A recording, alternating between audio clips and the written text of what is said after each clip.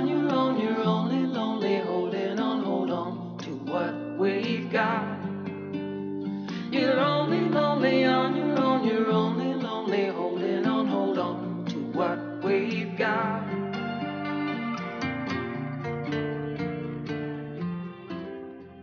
Welcome to the Songwriter Sessions, singers, stories, and songs, inviting popular artists into the iHeart studio to share some music and some interesting stories. Going into the program, you heard an excerpt from the Reid Jamieson Band. And in this edition of the program, I'm pleased to finally have the Canadian artists Reid Jamieson and Carolyn Victoria Mill, also known as the Reid Jamieson Band, in the studio. I've been trying to get them in the studio for at least a year or two, and schedules being what they are, it just never worked out.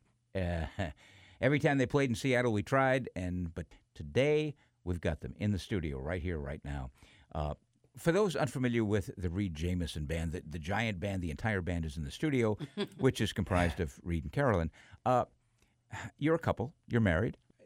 The marriage came before the music? Well, the relationship came relationship came first, but I was more his manager then, and then he slowly roped me into the writing and singing with him, and then we got married, and now we just love doing this together. So it's a unit. Reid, what's the first song you've ever recorded? First song I ever recorded might have been an Elvis song back when I was about 14 or 15, right around there. Is that when you picked up a guitar? Yeah, or it might have been a Beatles song. I don't quite remember. We're going past 30 years now. He's so old now, I can't remember anything. But that's how I learned how to play guitar chords. Was my dad had a guitar sitting around and a Beatles book had all the chords sitting there, so I could just, okay, that's how you play that. Gotcha.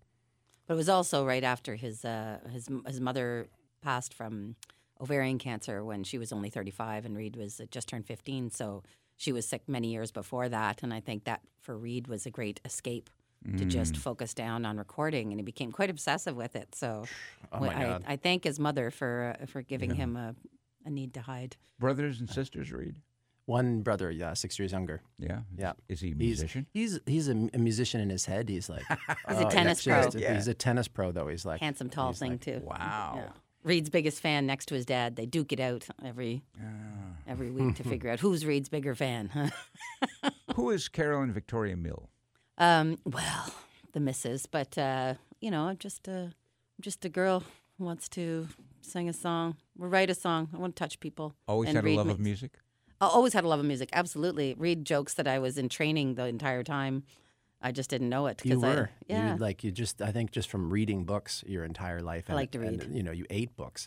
I like to read and like words. I like words. It's funny that I married a man named Reid, but quite a big reader. But I knew early on, just listening to Carolyn talk about a subject, I'd be like, you're already writing lyrics just as you're talking to me right now. Can I write that down? And so he would. He'd be pinching me words. And I never had a drive to be a musician, but I definitely had a drive to connect with people about things that were important to me. And so Reid gave me that opportunity to take the things that meant a lot to me and turn them into beautiful things that make it easier to listen to, right? You know what I mean? You could have something very important to say, and it's hard to hear it. Sometimes feels preachy. You put it into a song, it's all of a sudden very digestible. So you put out, 11, 12 CDs now? Yeah, I think I think this is like under Reid's name. I think it's like 11 full CDs. Yeah, 11 CDs. My first one wasn't until Juniper's Kitchen, so I made my first record at 45, and I feel pretty great about that. Because I don't think that a lot of us think. What an inspiration! That's what I feel like, especially for the ladies I know. I'm like, you think you're done cooking? Don't be so sure. I thought I would have known that about myself at 30. That I'd know if I was going to be a recording touring artist. I would surely know that by then. Well, clearly I did not, and so that's kind of exciting. I wonder what I'll do, at 65. Who can say? You're kind of like a one-man show. You do it all. You do the booking. Yeah. Yeah. You do the travel arrangements. Yeah. You sell the merch. Yeah. Bookkeeping, graphic design, website. Everything. How do you keep up with that? I'm a control freak. What can I say? I can't leave it to somebody else. But also there's just in this industry, you can't afford to give the job to somebody else. So you just have to do it. And maybe because I didn't take making the art side so seriously at the beginning, I was able to focus on all those things. And now I just add making the music, writing, and singing to the list of things to do. But I think it's just the ladies' way. You are making music all the time. You have a studio when you're home. Yes. And you're constantly recording. And You do covers, but to call them covers isn't really fair because Interpretations. you take ownership of these songs and you make them Reid Jamieson's songs. Yeah. Well, I think when I was, like I said, learning songs from the Beatles, just at an early age, I realized when I would learn a song, you would learn a little trick that you could apply to your own song. So I always felt from an early age, there's nothing wrong. And I realized there's so much to learn. And a lot of my favorite vocalists, like Patsy Cline, didn't write songs, but she makes those songs sound like they came from her very depth Without of being. a doubt. Oh, yeah. Well, the thing I find interesting about Reid doing them is that often, it'll be a song I liked originally, and then he records it, and then I go back and listen to the original, and I'm like, I do like Reid's version better. And it's not that he was doing some grand thing; it's that he's doing what I thought was a genuine, true to form interpretation, but it's what we think we heard, when we listen to these songs. And then when you actually listen back to the original recording, you're like, oh, I was adding stuff or taking stuff away in my mind, and I didn't realize it. And then, like I said, Reid's version often is exactly what I thought I was hearing, So it's kind of, I don't know, it's kind of cool. One of the best shows that I've heard you do was a summer show that you did on Elvis's, was his birthday? It was the anniversary of Elvis's death. That's right. August and 16th. the entire two sets were all songs from the 50s. Yeah, we loved that show, too. We had such a good time. Wow. It's pretty hard to choose what songs to do from the 50s because there are so many great songs. But it was such a thing we decided to do because we want to figure out, should we do that as a larger show, as a fundraiser thing that we could do for our music now that, streaming is sort of taken over. But an all 50s era show, and it's like, give them what they want, but it's also this amazing opportunity to sing. Yeah. Like we just sang and we were like swimming around inside of these vocals, it was like such a delight. And, I used to be a rock and roll disc jockey way back in another lifetime. And a lot of the songs that you sang, I said, oh my God, I love that song. Walk Right Back.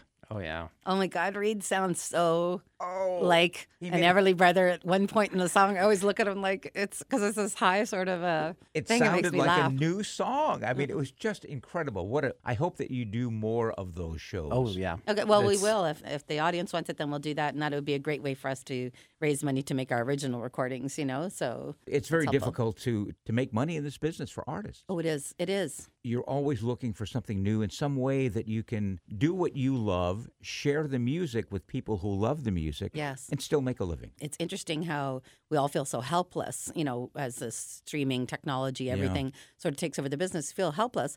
And in fact, the listener is far from that. And we've learned this through house concerts. Right. The magic of house concerts is the removing of all the middlemen. It's more like the patrons of old, where, somebody who's a great fan of your music, but also has a decent enough size space and maybe has been known for throwing parties, can then up their game by inviting an artist to come play, making the ticket by donation. So it's essentially a fundraiser for the artist, having this intimate living room concert where, because of the lack of middleman and all the cuts that they would take, that you can have a smaller audience because all the money's going to the artist and have this show where you can hear every word. Everyone's listening. No Everyone's glasses listening. clanking, no That's talking. Right. And it's affecting us. Like normally you play a show, you barely notice that the audience is there, the lights are in your eyes. Yeah. At a house concert, you really see the reactions and people come up to you and talk to you before and after. And it feels so relevant and energizing, and it's totally affected our songwriting. There are a number of artists that cannot do that, cannot do a house concert for that reason. Yeah. I talked to Carla Bonoff, maybe 4 or 5 years ago, about possibly doing a house concert for a fundraiser. She said, I can't handle it. Well, It's too close. It's too intimate.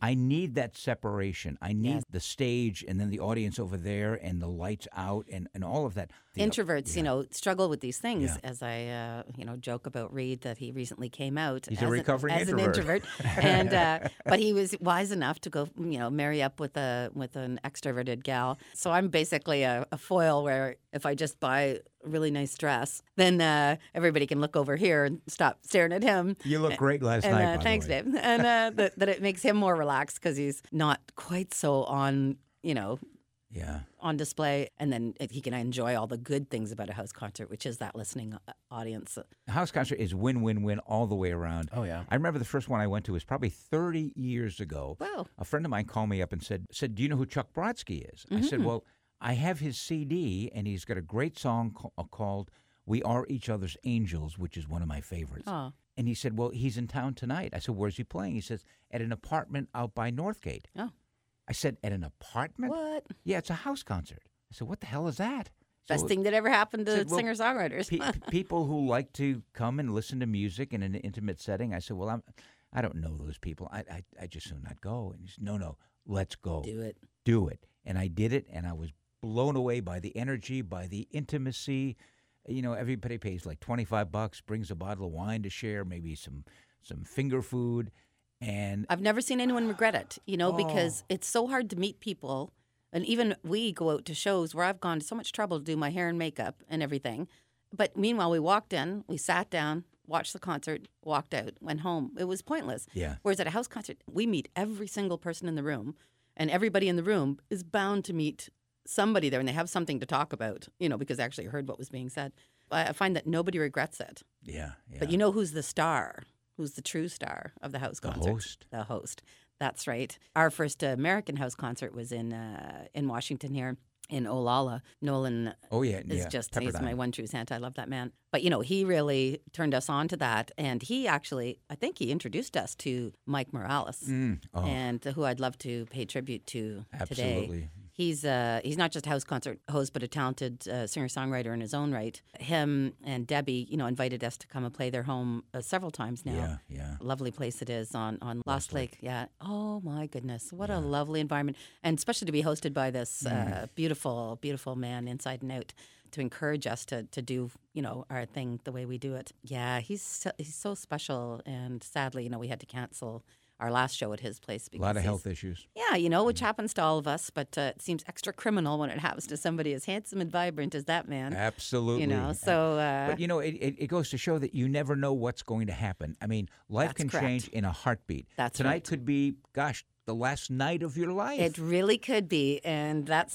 With that being said... I think we're going to sing this song we wrote. Give me the background on the song. Well, what had happened is Reid and I moved from Toronto to Vancouver, BC, I guess 14 years ago, and we must have blacked out the part, where you just sort of just don't think about it. Y'all are on a fault line, and earthquakes are a possibility. It doesn't really come up back home. And we arrive at our friend's house in Victoria. In the magazine, on their little magazine stack, the top one, the big one's coming. Yeah. And it's like, what's Why this did about? we move here What's again? Anyways, well, one night we did experience our first earthquake in Vancouver that we were awake for, because God knows it's probably happened before. We just didn't notice. And it was terrifying, and we were ill-prepared. But it set off a chain of thoughts about, wow, have we served this life properly? Have we given it what we've got? And that's a really great thing to remind yourself at the beginning of every show. We like to sing this song, kind of like saying grace, to remind you to not sleepwalk through this life, and certainly not through a show. Welcome to the last night of my life. At least that's what I'm telling myself to help me get it right. I don't want to waste this precious gift my mama brought to life. So welcome to the last night of my life. When I am old and maybe lonely, will my dreams still wait for me? When I wake up, am I only half of what I'm meant to be? Well, there ain't no thing is getting it right, my heart keeps telling me. So welcome to the last night of my life. Time goes by, and I'm never in the same room as me, myself, and I. Try, oh how I'll try not to waste another moment. I swear I'm gonna live before I die. Welcome to the last night of my life. At least that's what I'm telling myself to help me get it right. For Mike Morales. Nice. And that is recorded on one of your CDs? Sadly, no. How embarrassing. We went to record it on our newest record when we were in Ireland in the middle of nowhere. And And it was such a important song to us that when we, got home, because it was all done rather quickly, realized it wasn't quite right. It needed to be just right. And so we didn't put it on that record. But now I realize, because of course we get hassled at every show. So how about that first song? Where can I get that first song? How embarrassing. So I think we're going to record it and release it as a single this year. That'll be a lovely thing. And eventually it'll be added to a record. But Let's talk a little bit about Midaza. nice. You went to Ireland, and you had to give up a little bit of control, I would imagine.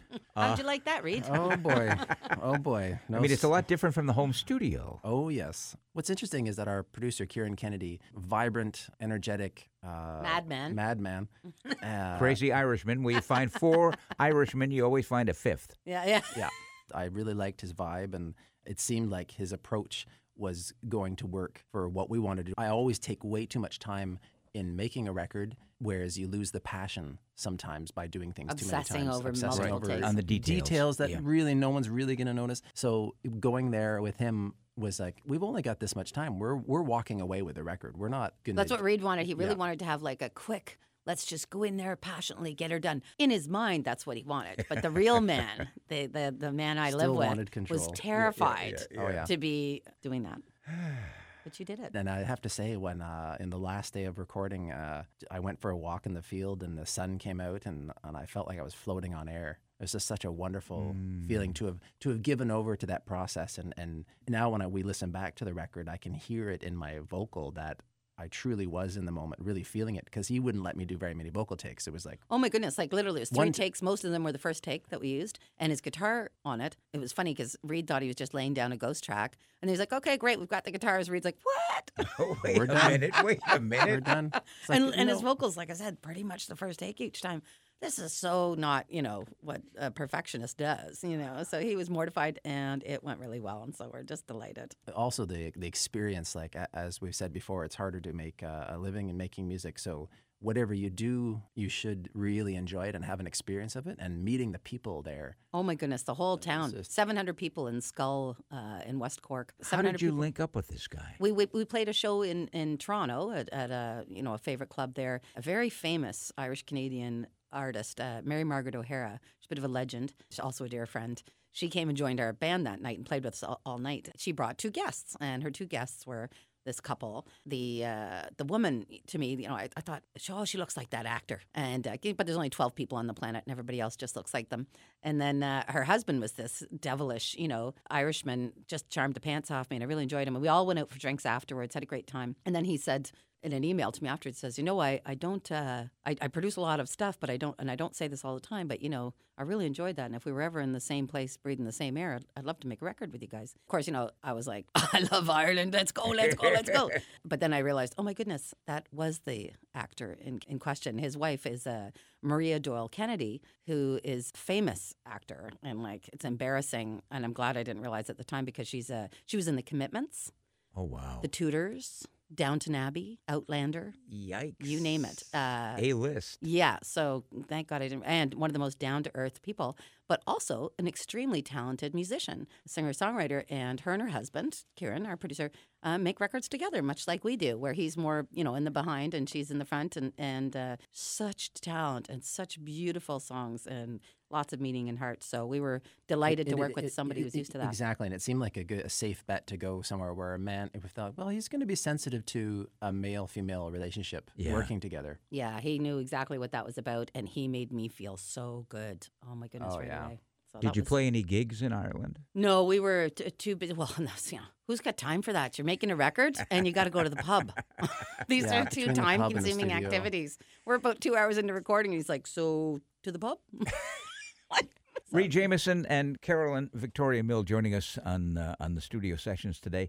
Tell me about Stuart McLean and how you came to be a part of his ensemble. Well, I do love the story. Thank you for asking about Stuart. When we lived in Toronto, it was early on in the career, our time together, me and Carolyn, and she had a music night that she was hired to organize at our favorite club, Booking the Music Series. Booking the Music Series upstairs. It was wonderful. It was like every Wednesday night, Canadian artist, you play a set. We DJ all Canadian music. It's called the Maple Lounge. Maple so Lounge. yeah, it was just Nice. It's a very great thing for tourists coming in too. I had an hour slot for a solo musician, and I had booked Tony Decker from the Great Lakes Swimmers, really talented guy. but he couldn't play one night. Yes, he was so polite. He was like, I've been asked to open up for Ron Sexsmith at Massey Hall. Do you mind if I Oh my goodness. Do you go mind into if I that?" cancel It's like, tonight? And because I was pretty strict about things, I was like, yeah, you can go, and I'll just sub Reid in. I'll put Reid in that slot. And then Stuart McLean had come that night to see Tony Decker. So he walks in, finds out Tony's sick. He thinks he's going to turn around and go home. I'm like, not so fast. Sit your butt down right now. You'll be watching this man. And he did. A few weeks later, get the call from Jess Milton, his amazing producer, said, do you want to come do a live taping of a radio show in Port Hope, Ontario? And the rest, it just snowballed from there. We just got along with them so well. What a great crew. There's such an amazing crew of people. And I've just been so fortunate to be able to go on tours with them and just to hang out with them too, like getting into a town and having the time to go for a walk with Stuart. And we'd go to like a local bakery and, he'd find a story from somebody that was interesting to the town, and then that would end up being in the show that night. Yeah, you had to watch what you said to him. That was going to get spun into something. He was pretty devious that way, I think. But he also he took advantage of Reid in the best possible way, and that a lot of artists would come through and they would play on the show, in between the stories and everything, whatever they were going to do.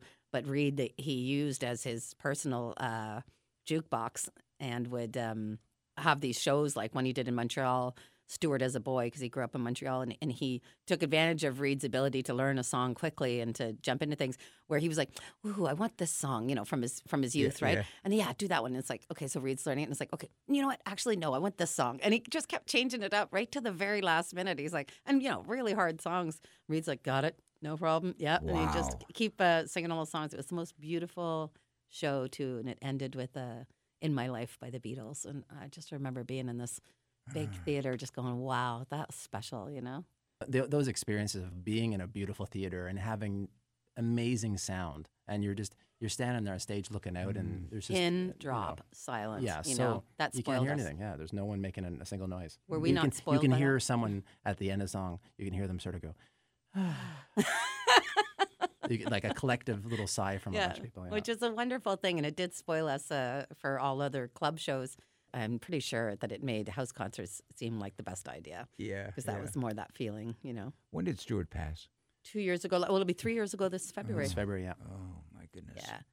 He's still alive in our hearts, though, and I think that's really important. And the hearts of most people in Canada, I would dare to say. Yes, and a lot of people in but the U.S. and he UK too. connected Canada I think like no other entertainer has, telling stories from one end to the other, and they're all going, oh, I didn't know that about Nova Scotia. Oh, I didn't know that existed there. Okay. And his true joy was introducing unknown Canadian singer-songwriters to the rest of the country. Yeah. He loved that part. Yeah. He just got right into that part. He liked to sing and play himself, and I think it was just such a pleasure for him to do that, and so many of us benefited from that and found new audiences, so bless his heart. Reid and Carolyn joining us in the studio. What is your writing process, or is there one? It moves around a bit. It does move around a bit, and I think you always have to be open to inspiration, no matter how or when it strikes. I think the biggest factor is truly stop multitasking and trying to do this and that, and just give yourself a space to feel something. Can you schedule that? Can you say, okay, tonight I'm going to sit down and try to be in the now and write? Maybe not so much on a tonight, but maybe this weekend, maybe this week. Like we'll go off, and we just did a little jaunt over to Vancouver Island and stayed in a friend's RV. He's got a RV on our luthier, actually, a guy who fixes our guitars.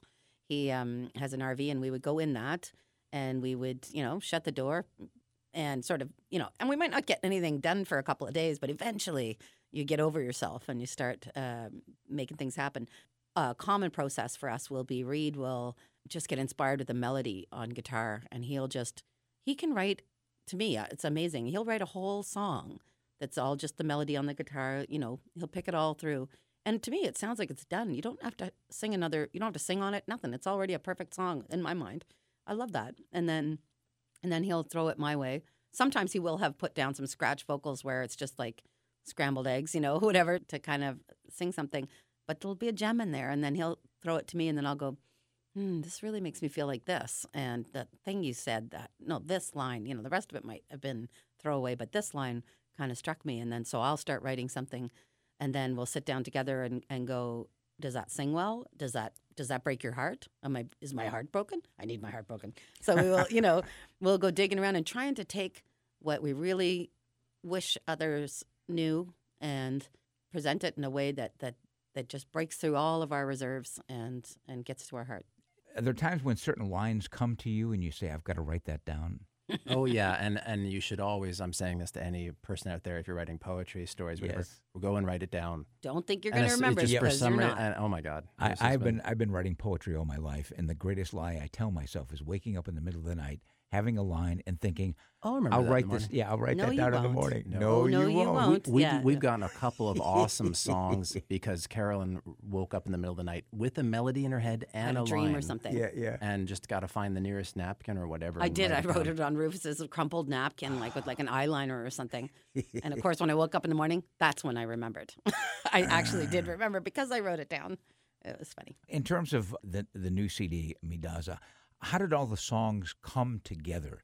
Did you have them before you went to Ireland? Almost all of them before we went to Ireland, we had together sorted out. And it was a very emotional record. If you look at the cover, Midaza is Cork slang for just right or most awesome. But the direct translation is I'm dying, which is kind of interesting because we all are. If you look at the cover of the record, it's actually a picture of Reid's eye and he's crying. And we wanted it to be, because that's what we find so charming about Ireland. It's like one of the last places in the world where a man can sing and cry at the same time, unapologetically. And I just love that sentimentalness there, you know? And so we really wanted an emotional record that didn't shy away from a man's ability to feel. There's one song on there that I think is one of the best songs you've ever done. It's called Enough. How did that come to be? Well, it's funny because we're in Seattle right now. Our dear friend Gail here, one of our I lady love her. babes. I She's love her. our lady babe. She just, flippantly said something to me in a text around the time that we were writing the record in the RV. We're on Vancouver Island, and she said something about, she just it was so blasé, like, and of course, I never feel like I'm enough, blah, blah, blah, next thing or whatever. And I was just like, oh, I love that woman so much, and she's so special and so fantastic. And it's like, you're feeling like you're not enough. I feel like I'm not enough. Reid feels like he's not enough, and which is, messes my head, you tall, handsome, talented thing, Yeah. that he feels like folks don't even want to hear the rest of his song or that his, face ain't right. What? We all need to turn off that tape of negative self-talk and flip it over to this tune if you can.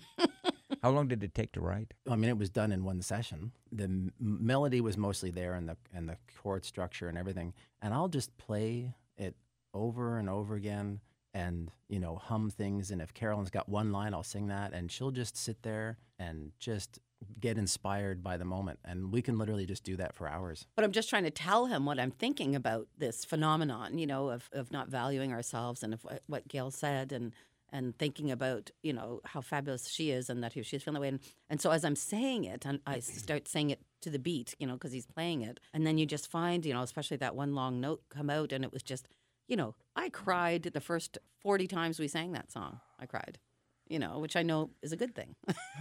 I have to keep my emotions slightly in check, because if you start crying while you're singing, it doesn't, you can doesn't do come across, just a little bit, just a light frosting. Sounds like a good idea. It's not, yeah. Is that difficult to do? I mean, to keep your emotions and to not be where you once were in a song? Yeah, Not for him. Not He's a for man. me. No, You can shut it off. No, I feel like I more often have to. As I grow older, I realize the value is in feeling something when I'm singing the song. It really comes through. So I'm pushing myself to be in the moment and to really feel it, as opposed to I'm always been on the technical side, make sure it's technically done well. Which is a way of distracting yourself from your feelings. I Yeah. do think that. And he got that from being younger, with his mom being sick and everything. Yeah. It's like it's safer not to feel anything. But when you look in the audience, you must make eye contact with people who are going, Oh, and oh that gets my me. God. That gets me. I'll just look for a moment and be like, oh, okay, whoa, okay. you have touched a chord. Oh, yeah. Yeah. Yeah. Let's listen to right. Enough.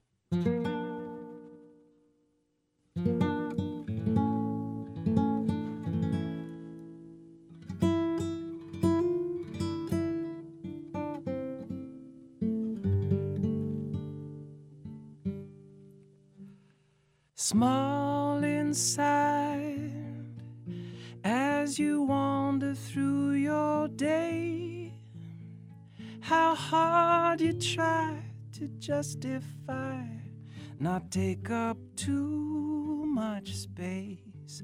Are you good enough?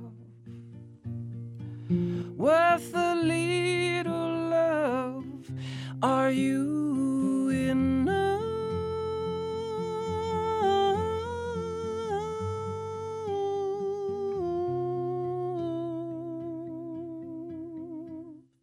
Kneel and bow. You just give yourself away and swallow down the tiny sound of what you had to say. Are you smart enough? Worth a little love? Are you enough?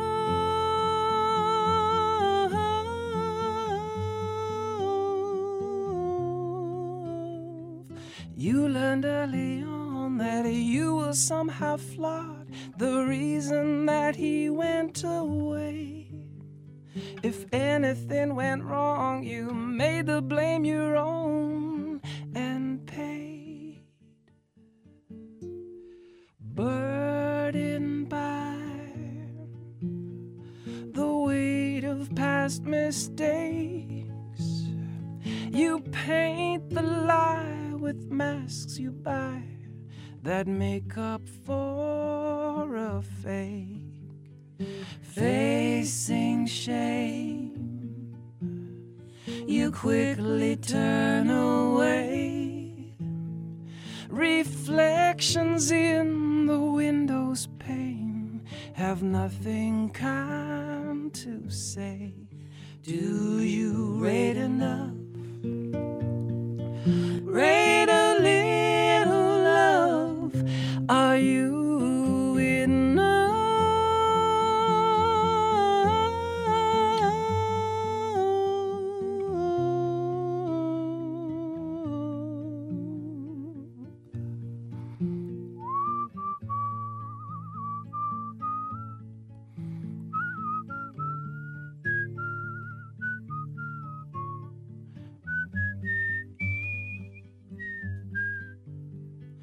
I don't know who told you you were never born to be the one that anyone needs.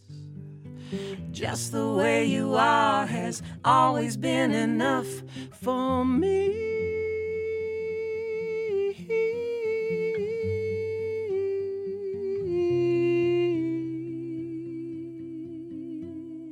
You deserve so much more than you take.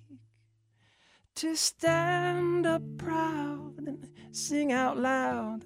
Believe me when I say that you're good enough, worthy of all my love. Yes, you're enough.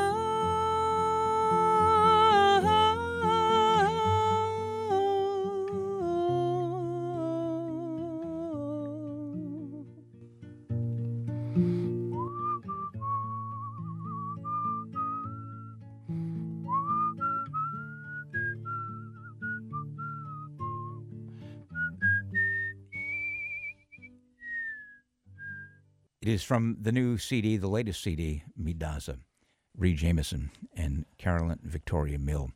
You've done a lot with the music of Leonard Cohen. Mm-hmm. You've been lifelong fans of Leonard Cohen, and you did an entire CD and had the balls to actually put an original song on the CD that almost made it to the ears of Leonard Cohen. Yeah, it was a little embarrassing or frustrating or whatever you want to call it that when we made the record, we got an email from Leonard Cohen's manager asking us to send him a copy. And when we did, I actually sent him two just in case. Yes. And then we got a letter back, like in the mail, which was exciting because we'd sent the record, but we'd also printed out the lyrics to the song Dear Leonard that we'd written for Leonard as an open letter to the man, you know, about Reid's struggle with words. And, you know, I like to think Leonard's struggle with singing. Anyways. But it was also kind of more admiring the man and wondering, you know, where he gets all those words. It's called Dear Leonard. So we get this letter back and he says, I'm in receipt of your record, your card, and your poem. And he called it a poem, which I thought was really nice. And he goes, I'll keep it here at the office until Leonard comes by next. And then he died within a month or two of that. And I thought, could you not have waited 33 more minutes, Mr. Cohen? You've lasted this long. Could you not have heard that? Because, it wouldn't matter what he said. It was an exciting month, though, sort of thinking any day now he might be in that office listening to that. And who cares what he says, too? Even if he said, you guys suck, it would be like on our press releases moving forward, Leonard Cohen, you guys suck, Oh, my goodness. But no, what can you do? Wow. So who knows? He could be listening now. He probably is. Well, it's Did hard you to ever say. hear or see him live? Never got to see him live. Isn't that embarrassing? My mother won't shut up about it, though. He played for 4 hours. Yeah, yes, Mom, I know. But it is quite something, though, like when his second last record... You Want It Darker. One of the best things. We were driving along the Oregon coast and put that on. It was like a drizzly day, and it was just like the perfect soundtrack, and it was just... I couldn't believe how good it was. Yeah, and so's his new one, and he made it with his son, and I just think, wow, to make such great recordings, and write such great songs, at that stage in your life, in your 80s, and I often wonder who will be the woman who will listen to into their 80s, where they're still writing their own stories about what they're experiencing now. That's what I'm excited to hear, but I think I've figured it out. It's going to be Lucinda Williams or Buffy St. Marie. Oh, Buffy St. Marie. Man. Love her. Couldn't love her more. Yeah. She's such an inspiration to us and a really big inspiration on our new project, if you must know. Well, that's a good segue into the new project, which, what is the difference between a pigeon and a dove? Well, exactly. Not very much. No, well, as it turns out, it's the same damn bird. The project is called The Pigeon and the Dove, A History of Hatred and Love. And it's going to be more of a folk opera. Like, it'll be a whole stage show with talking and singing. The stories will be about pigeons, but the songs are sort of our backdoor way of speaking about the causes of homelessness. And that tipping point where we go from the housed to the homeless is much like that pigeon and the dove, in that it is a combination of color, class, and commonness that can render a creature invisible and even detested when it's the same creature.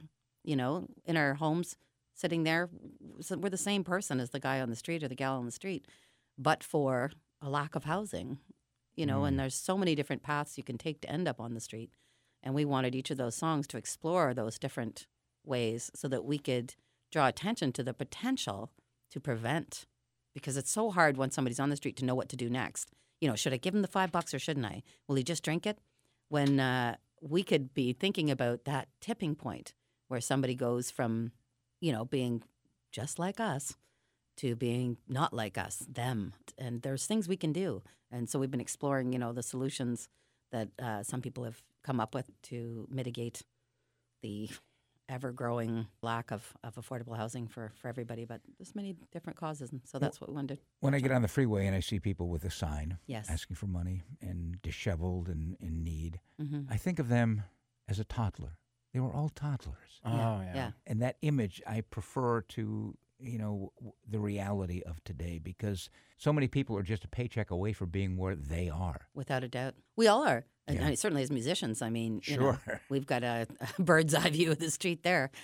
Sometimes it's just, being stuck in a relationship is interesting. When a friend of mine once said, when we were walking around downtown Vancouver, he says, how come you don't see more women on the street? I said, well, that's an excellent question. I said, the sorry truth of the matter is we always have the option of staying in a terrible relationship. And, often we'll know somebody, a woman we think is being abused emotionally, physically, whichever, and we think, just get out. Why don't you just go? I mean, like, honestly, save yourself. And especially if you have children, and even if you don't, it's like you recognize that it's here or the street. I grew up poor, and my mom didn't have a whole lot of options after, our father left. It was like, this is what you had a plan, and it falls apart. And so you have to make that choice. Do I subject these kids to this ongoing trauma, or do I subject them to the all-new trauma of housing insecurity?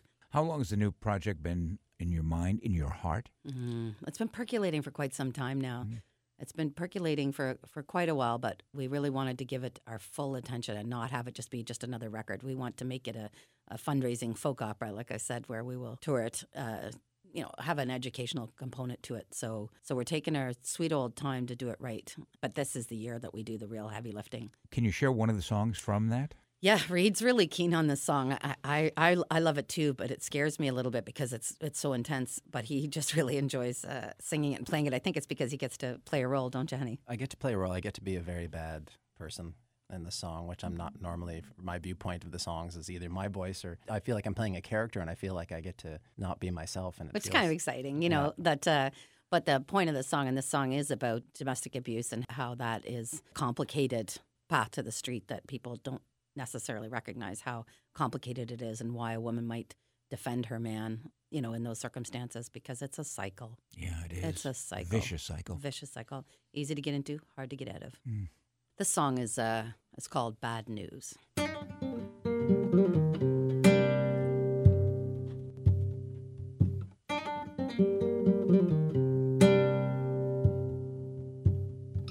She didn't want to be the bearer of bad news, but she couldn't stand to see her standing in sad shoes. He's not the man he seems. It's written in black and blue. You won't take it from me, but I wouldn't if I was you.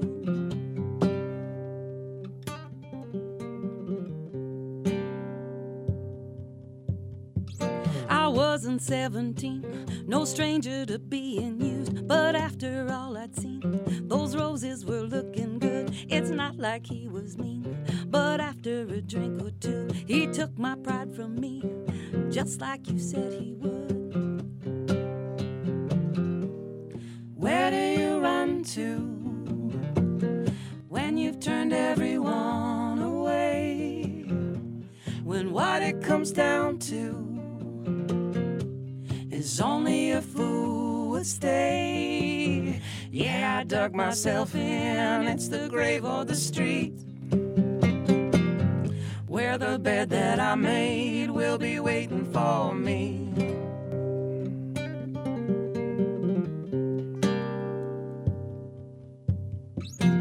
Cared enough to call, maybe just to complain. Now 2 cops in the hall, just let me please explain. What she's asking for is nothing in your domain. Between me and the walls, she was getting up in my face. You won't tell them or me if you know what's good for you. Just who would they believe? You trust them to see it through with no shoes on their feet. People can be so cruel. You take those kids from me, but I wouldn't if I was you. Where do you run to? Knowing somebody has to pay, when what it comes down to is only a fool would stay. Yeah, I dug myself in, it's the grave or the street, where the bed that I made will be waiting for me. Yeah, I dug myself in, it's the grave or the street, where the bed that I made will be waiting for me.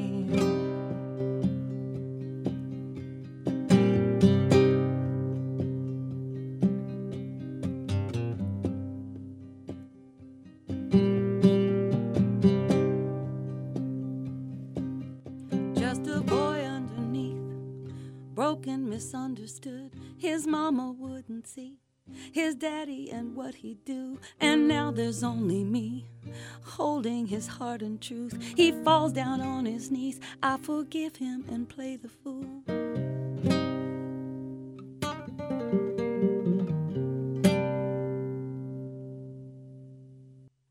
Whoa. Sorry about that. That's just one of the many songs in the folk opera. Yes, The Pigeon and the Dove. The Pigeon and the Dove.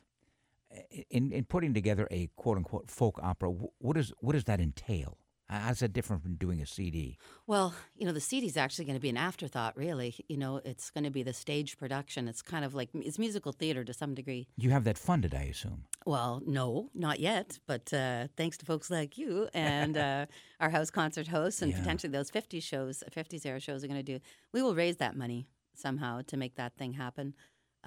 What we'd really like to do is to have a theater production where we come into, let's say, it could be a community center, it could be a proper theater, it could be an art gallery. And we will have potentially video screens, where people can watch things relevant to understanding of the humanity of these people on the street. A lot of them have such histories, rich histories, and things that they did that you would be so admiring of them, but they're invisible now because they're on the street. We can't see them anymore. It's kind of like being a woman over 50 or a pigeon. We don't recognize just how fantastic these birds are. And this is what I wanted to do, is to sort of, lighten it up in a way by talking about the magnificence of pigeons, that they, a lot of people don't realize that they over the history have played such a huge role in sharing information, enriching people, like financially, bringing the news of Napoleon's defeat at Waterloo. That impacted, the Rothschilds' fortunes incredibly. They were decorated war heroes. They flew so many missions. They would get their portrait painted, and I don't think a lot of people knew that about them. Their eyesight's so good, they outperform the Coast Guard in looking for bodies and pathologists in looking for cancer cells in a slide.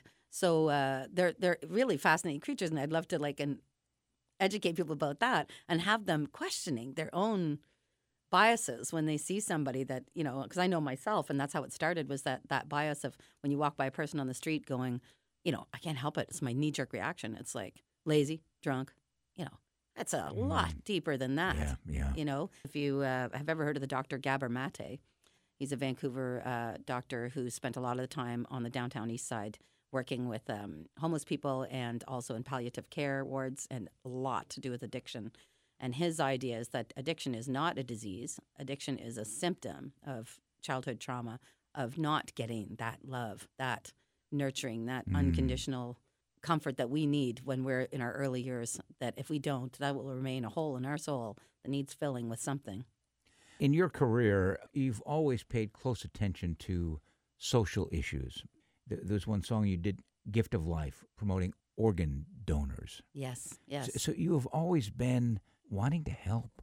Well, it's wanting to feel like not helpless, I think, Yeah. I think I grew up feeling really helpless. And I know that Reid feels, pretty helpless when faced with a lot of these issues. Well, and being a, white, tall, classically, Dude, a man. like I have been, I've just won the lottery of birth from being born in Canada. It's just, I really feel like, yes, I could just write songs, like love songs are great. Music just makes people feel better. But I feel like if you can make people feel better, also make people aware of certain things that they may not be aware of, and make them feel and think. I feel like that it's just, for me, that whole aspect of the song. And it's really been since meeting Carolyn. To be honest, when I used to write songs, I would just sort of let the lyrics happen, and I really wouldn't look in too deeply at what they meant. And I subsequently would have trouble remembering them when I was playing them live because there was no real story to them. But now our songs, I find that we write together, have so much meaning that I know them. They're part of my being. Incredible depth to the lyrics. I think so. Well, and what I find admirable about Reid is that since we got together, he just had zero problem. He's sort of a natural feminist, but he had zero problem taking his white male privilege and turning it over as an amplifier of these issues and the things that, because I was always thinking about those sorts of things. I worked for a musician in Toronto who was a great philanthropist and had raised, over $1 million for charities. Molly Johnson, she's actually coming to Seattle to play in March. She got me thinking on those things. And so Reid amplifies those things because people are happy to hear whatever his tall, white handsomeness is saying. And that's something he can do. A lot of time when we talk about privilege, we forget to direct people as to what they could do about it because, our first thought is just feel guilty. And, I know that was the way with Reid, but instead it's like, how about feeling empowered? How about feeling like, wow, I could do something, even if it's handing over the mic, in his case, he keeps the mic in his hand, but the thought, the purpose behind it is coming from, someone else's struggle. And then he makes it so much easier to hear. And that's a wonderful thing because people need to hear those things. You do a lot with social media, Facebook and Instagram, and to keep your name out there, your music out there. And I want to tell people listening that if you go to YouTube and search for Reid Jamieson Band, there's a ton of videos out there. But that's only half the story. If you have a chance to see this band, this couple, these two wonderful musicians in person, you come alive on stage like nobody I've ever seen. Oh, you're a sweetheart. You're a sweetheart. And thanks for saying that. And it's funny how it's never captured in videos. No, Hard it as we isn't. try- Not It that we is tried not. that hard, but it just doesn't. That's one of our big thing is videos, and that's something we plan on working on a lot more this year because we do want to reach a wider audience. Oh my goodness, it doesn't come across. There's nothing like being there. Yeah, If you yeah. get a chance to go see live music, especially in these intimate environments, I say go because you can't replicate it. You just can't, and it's magic, you know. And it that's feels one so thing good. I love about the intimate venue of a house concert Mm-hmm. or even just in general a smaller venue, because I like amazing to play a theater. Do not get me wrong, but it's harder to know what kind of effect you're having on the audience when Did you it can't land? really Yes, see them yeah. and Yeah. they applaud afterwards. But when you play a house concert or a small venue, when you can see people's faces, they are helping create. They feed us. They- They've Yeah. changed the way it's- we make music. Yeah, it's You know, that was because at Nolan's, his feedback, the feedback we get, people coming up to us and very specific about specific songs, you know, these things that meant something to them or that had them, you know, crying, which is my favorite. Yeah, You know, I always say as singer-songwriters, if you're crying, we're winning. But that makes us go, okay, so that wasn't just in my head that I thought, no, that's a really important song. It's like, yeah, no, confirmed. It is a really important song. So, you know, when you come out to a show, know that you might be feeding us. You Yeah, might be yeah. feeding us. And that's so special. There was someone sitting next to me last night that when you finished enough, he gave a sigh, and in the sigh was, holy shit. It's like, That's the wow. best. Yeah. And men, you know, this was a thing. So Reid has had many crises of faith, you know, in making music, whether or not he should continue doing that. I can't tell you how often that comes up for him, where he doubts whether or not he should continue to make music. You know, and I'm sitting there going, of course you should. But we had a very long heart-to-heart one on a walk one time before we made Midaza to get him energized about why make music, why make a record. And I asked him, I said, well, if you go back to when you first got into music, what was the draw? And we ended up squeezing from him the essence of it. And the essence was, you know, while dealing with the fear of his mom dying as youth, it was a safe place to feel. Like you couldn't just break down, you know, in class or wherever because you started thinking about your mom. You know, everybody be like, what's up, boy? You know, man up, you know, which is terrible, right? But instead, when you were listening to Paul McCartney or the Kinks or something and it got emotional and sad, it was perfectly okay to be swept away in this sad song, you know, and to have those emotions. So we realized, music is a safe place to feel. And especially for fellas, I think they really need that. And so that's been a pleasure to get those fellas going afterwards. And I love when they come up and they want to hug us, you know? Yeah. And I think, oh, good. You know, that's a job well done. And all of this, again, is in a house concert. It's if you have not been to one, find one and go to it because they're just amazing. Same with folk clubs. I have to say, Yeah, folk clubs are a very similar vibe. And there's a folk club in every major city and small ones too. And Seattle's got a fantastic one, the Seattle Folklore Society. I remember several years ago being in. I had reservations at a house concert. It was three women from Canada, and I can't remember the name of The Good Lovelies, maybe? No. But anyway, they were at Bill's, and I work at KJR, and occasionally we get tickets to concerts. Yes. The program director came into me that day and said, I have a couple of tickets to see Paul McCartney at Key Arena here in Seattle. It's in a private suite, and it's catered, and I'd love to give you these tickets. And I said, I'm going to a house concert. Oh, Give I them love to you. someone else. wow. People looked at me when I told them that story at the house concert. Are you crazy? No, I'm not crazy. A little bit. I don't want to sit in a huge venue, Yes. watch No it connection. on a freaking big screen just for the glory of being in the same zip code Yes. as Paul McCartney. Yes, and bless his heart, he puts on a great show. He puts on a great show, but you could watch it on TV because that's what you're going to be Absolutely, doing. You're just looking at absolutely. the screen anyways. Yeah, that's right. And Yeah. so, and one of the gals, when I told her that was performing, said, well, you take my place. I'll go and see Paul McCartney. Would you mind singing my parts? I'm going to see Yes, Paul McCartney. I yes. can't say the blamer. But yeah, you know, instead you're getting spit on by the artist, which is wonderful when you're sitting so close. Yeah. But the people coming up before and after and during the intermission is so wonderful. It's community. What advice do you have for people who say, well, I'm not sure my house is big enough. I'm not sure. I don't have a sound system. I've never done this before. How do I do a house concert? Well, we do have an FAQ on our website that you can check out at reidjamieson.com. That'll help you with that. But what I would say to people, if you're already the kind of person who throws parties regularly, then you probably got everything you need.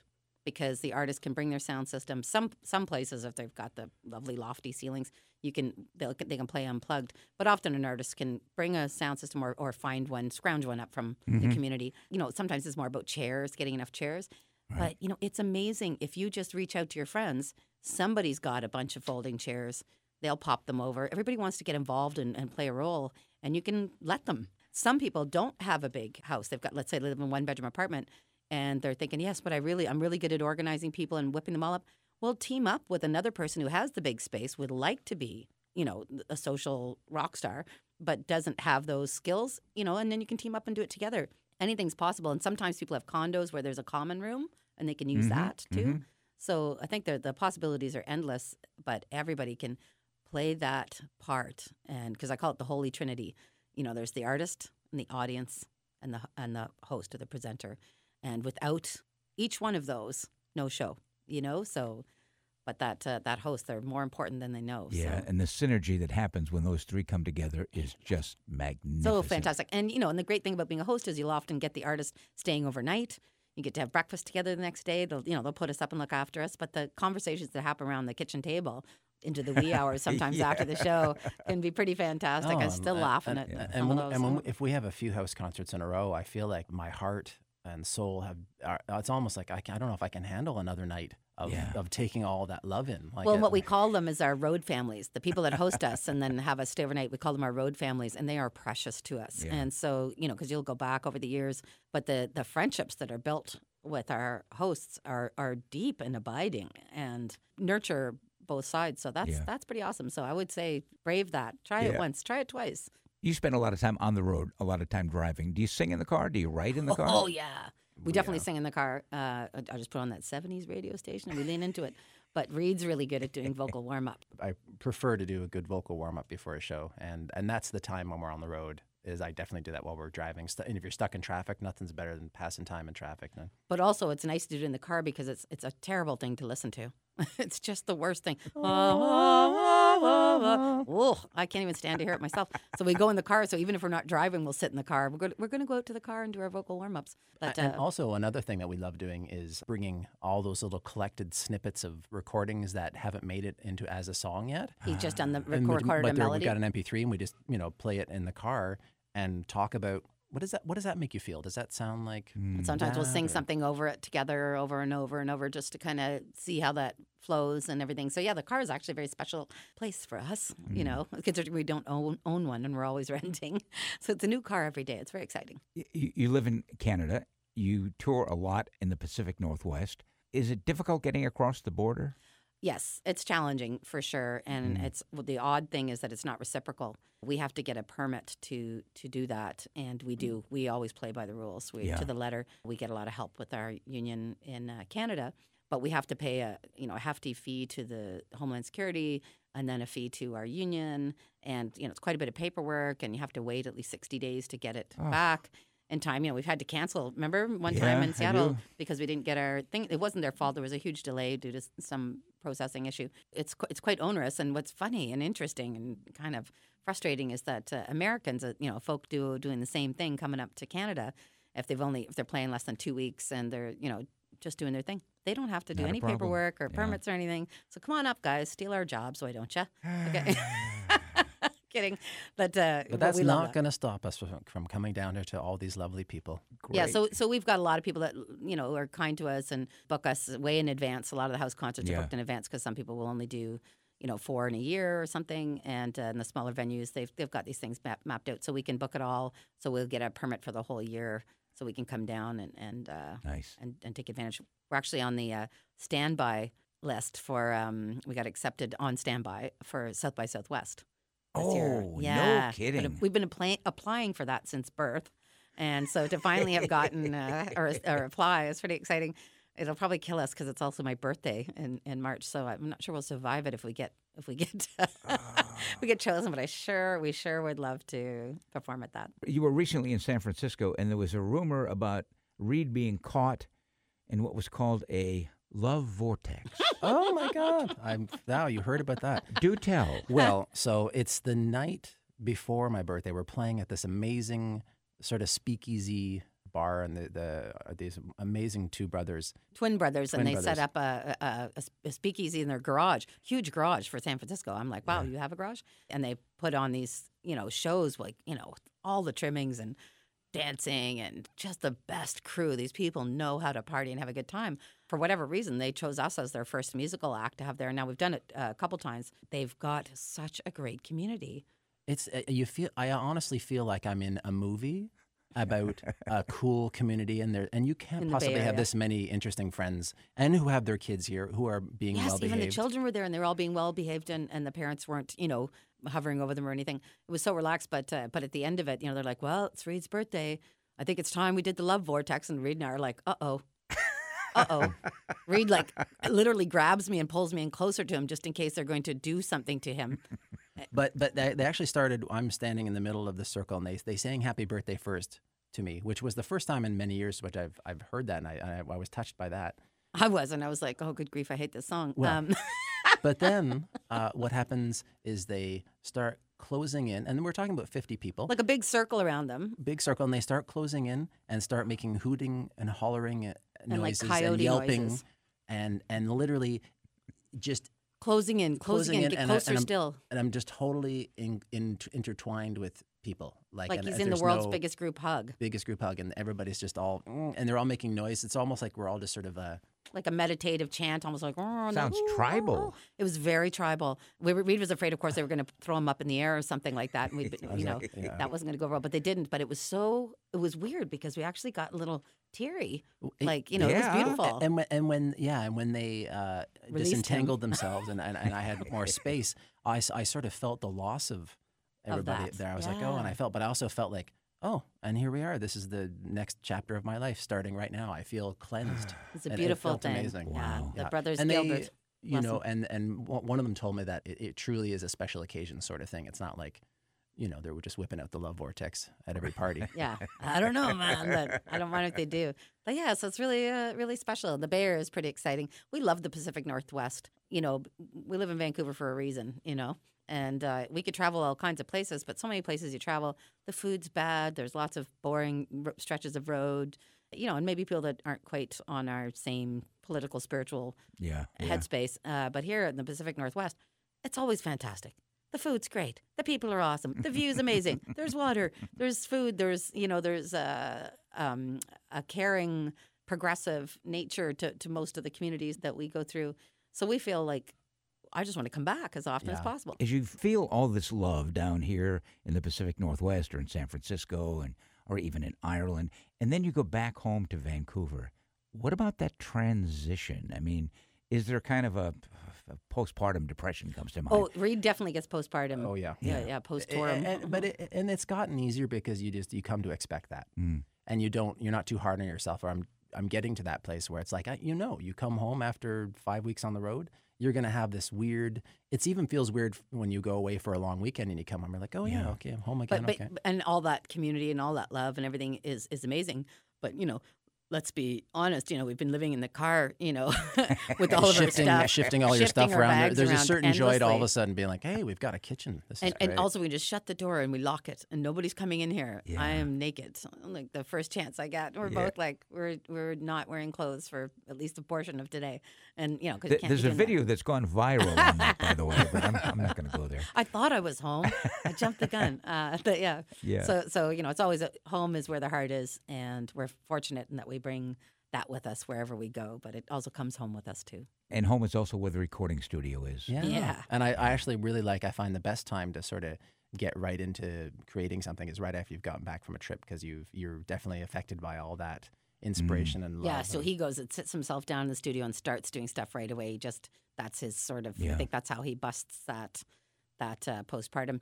But right now is an exciting time for Reid because we're rebuilding our studio. So we've had the same gear and set up for a very long time. It's time for an upgrade. And so Reid, I've sort of given him a little bit of carte blanche to Some new toys. Oh my toys. goodness, he's so excited. We're doing it within our means because that's And it was musician's and budget. the studio I had was fully capable, but this new studio Time's just gone by. It's gotten old. It has it's going to be great. It's gotten old. We actually won most of the stuff in our old studio when we won the John Lennon songwriting contest. Right.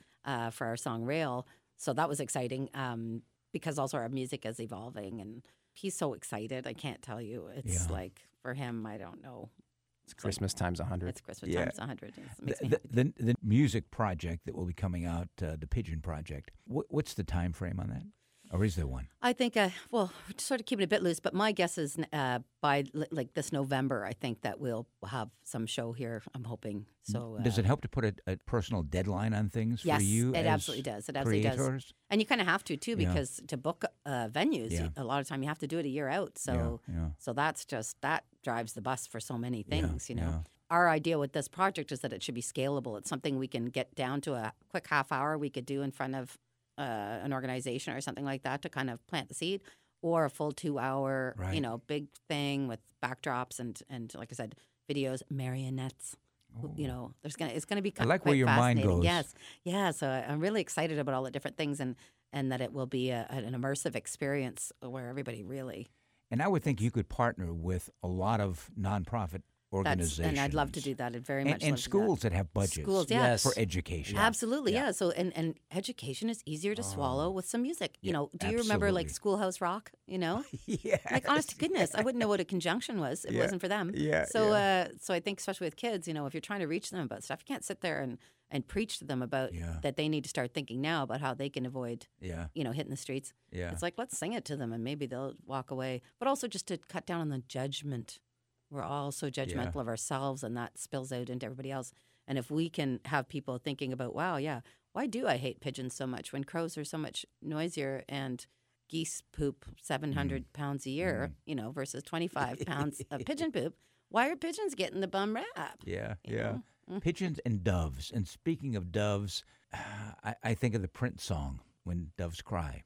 Yeah, it's a special song. An absolutely wonderful song. It's been covered by a lot of people, but you've internalized it. Well, it's one of the best things about writing songs and covering other people's songs is that you get a second chance to hear the words. Like I know we Right. weren't paying Oh, attention yeah, to those I words was- when we first heard that song.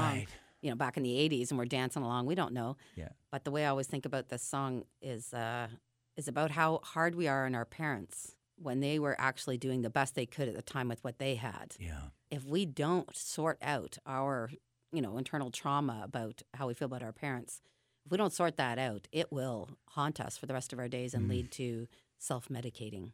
Yeah. And that or worse. self-medicating is what has taken so many of our best artists. And Prince, chief among them. Losing him, we were in Ireland when we found out. That was just the entire musician community was like, that's not even possible. Like we can't have lost the purple one. But yes, you can, because he had a terrible upbringing, and that impacted his need to self-medicate, and that's why we lost him. So Would you share that song? We would love to.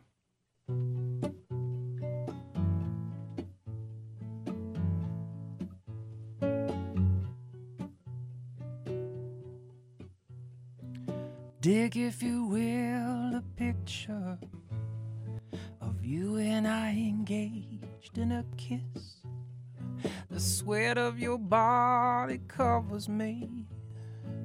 Can you, my darling, can you picture this dream, if you will, a courtyard, an ocean of violets in bloom? Animals strike curious poses. They feel the hate between me and you. how can you just leave me standing alone in a world that's so cold? Maybe I'm just too demanding. Maybe I'm just like my father, too bold. Maybe you're just like my mother. Well, she's never satisfied. She's never satisfied. Why do we scream at each other? This is what it sounds like when doves cry.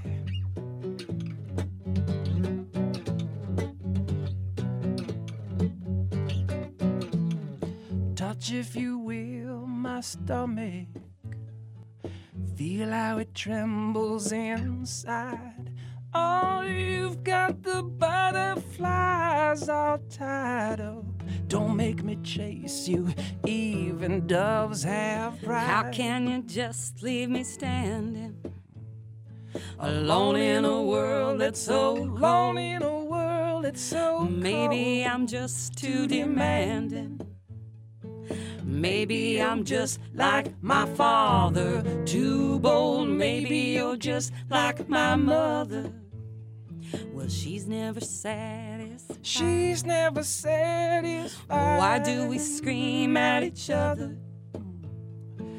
This is what it sounds like when doves cry. Actually, pigeons and doves have no sound for pain. They suffer in silence. How can you just leave me standing alone in a world that's so Alone cold? in a world that's so Maybe I'm just too cold. demanding. Maybe I'm just like my father. You know he's too bold. bold. Maybe you just like my Maybe mother. you're just like my mother. Ooh, she's never satisfied. She's never satisfied. Why do we scream at each Why? other? This is what it sounds like when doves cry. When doves cry. When doves cry. When doves cry. When doves cry. Reid Jamieson and Carolyn Victoria Mill, the Reid Jamieson Band, and nice enough to spend about an hour in the studio with us in this edition of the Songwriter Sessions. I want to give out the relevant information because you got to follow these people. You've got to see them in person. If you can't do that, buy their product, buy their merch. Go to the website. The website is reidjamieson.com. Yes, but the only place we're not just straight up Reid Jamieson, so like Twitter, Reid Yep. Jamieson, Facebook, Reid Jamieson, is Instagram, because some fellow with the sadly same name scooped that, so we're Reid Jamieson Music on Instagram. You're kidding, really? Yes, Have you been in I'm gonna contact? no, I haven't, but I think I'm thinking about going and threatening him. Just sort of like, see if that doesn't work, then I'll send Reid to be nice and beg him. But it would be more convenient if we had them all the same. But who knows? Maybe he's listening and scared and willing to. There you go. There we go. But sharing is the thing we want people to do nowadays. People don't buy music so much. Although buying advance tickets to concerts is more important than people realize. It gives us a sense of security about how the show's going to go. But sharing is what we really want. If you love it, share it, and that's a thing that we don't do enough of. We all share what we hate, but not so much what we love. So share what you love, and hopefully that's us. You guys are the best. I love you both. Thank are you so too, much, honey. Neil. We love you. Me Daza is the latest CD, and of course the Pigeons project is coming up a little bit later on this year. Thank you so much for coming into the studio. Our pleasure, Neil. Neil, you're the bomb. I've wanted to do it for a long time, Hey. and finally it has happened, Yay. and it's been wonderful. And by the way, we talked earlier about the Leonard Cohen CD. We're going to close out with a little snip from that, and Dear Leonard. You're awesome. Thank you so much, Neil. And thanks for caring as deeply as you do about the music, because it really does make a difference for us to feel that you were paying attention. Yeah, absolutely. Thank We're all you. part of the community. That's right.